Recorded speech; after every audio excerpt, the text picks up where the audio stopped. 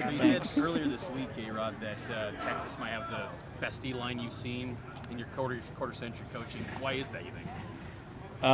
They're just really big and athletic, and they play with great technique. They play really hard, and they're deep. They're too deep at every position.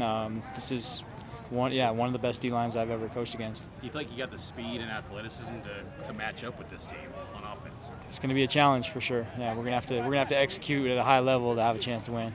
Do you feel like the offense took a step against Tech, and do you feel like there's another step to be taken? Yeah, we got better in some ways. I thought our run game, especially, I was really proud of the way we were able to run 5.5 minutes off the clock at the end of the game. We haven't been able to do that this year. We burned 5.5 minutes off the clock. And got a couple first downs. I think it was 9-10 play drive, and that was like a highlight for me, because we've been in that situation a few other times this year and ended up having to give the ball back to the team and let our defense finish it for us. And so thought we made some progress, and we got a lot of work to do. Do you feel like you found the starting five on the offensive line that you're going to stick with for the rest of the year? Yeah, I thought that group played their best game as a group.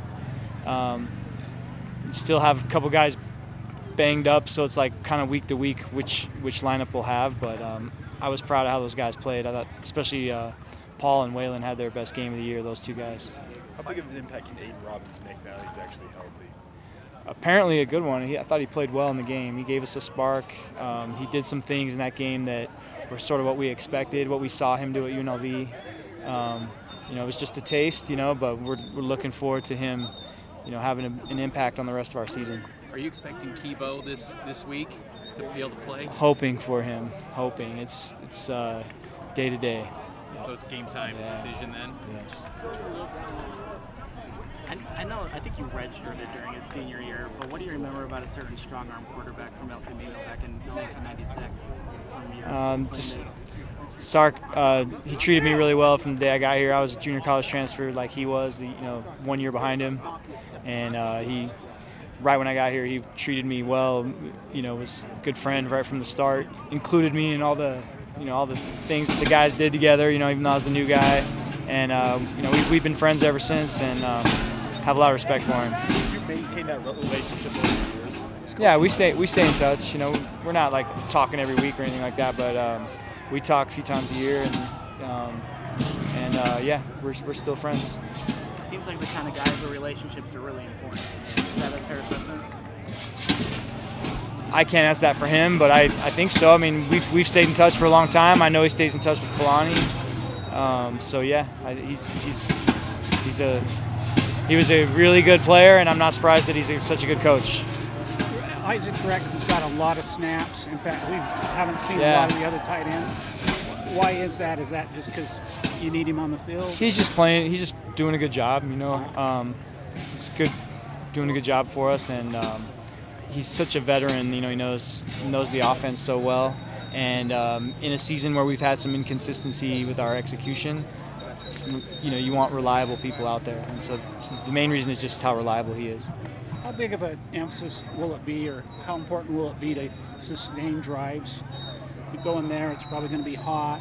Yeah. They've got a pretty prolific offense. It's critical.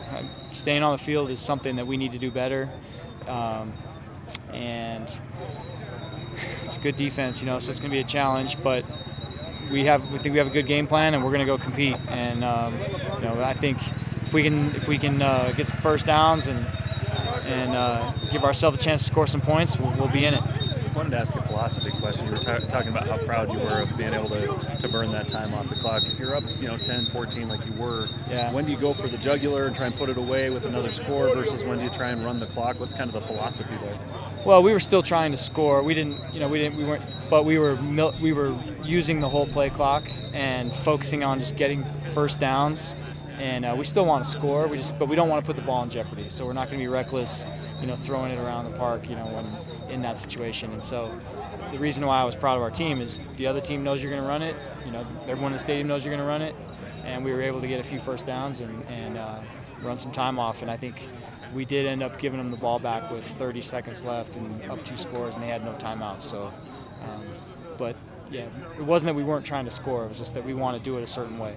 A lot of talk in college football over this sign stealing stuff. How prevalent is it in your 24 years? Have you seen it a lot? Or? I mean, there's a lot of teams that steal signs. Now, I don't know of any teams that are doing it illegally.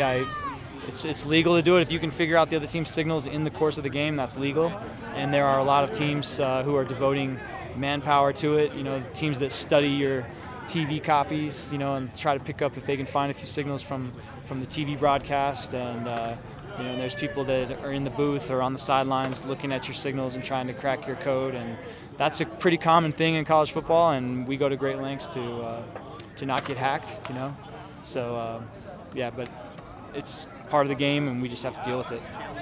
Would you be interested in going to the communication devices that others use, or is that complicated in another way? Yeah, I think it'd be great. I think you know, I would love to try it. Yeah.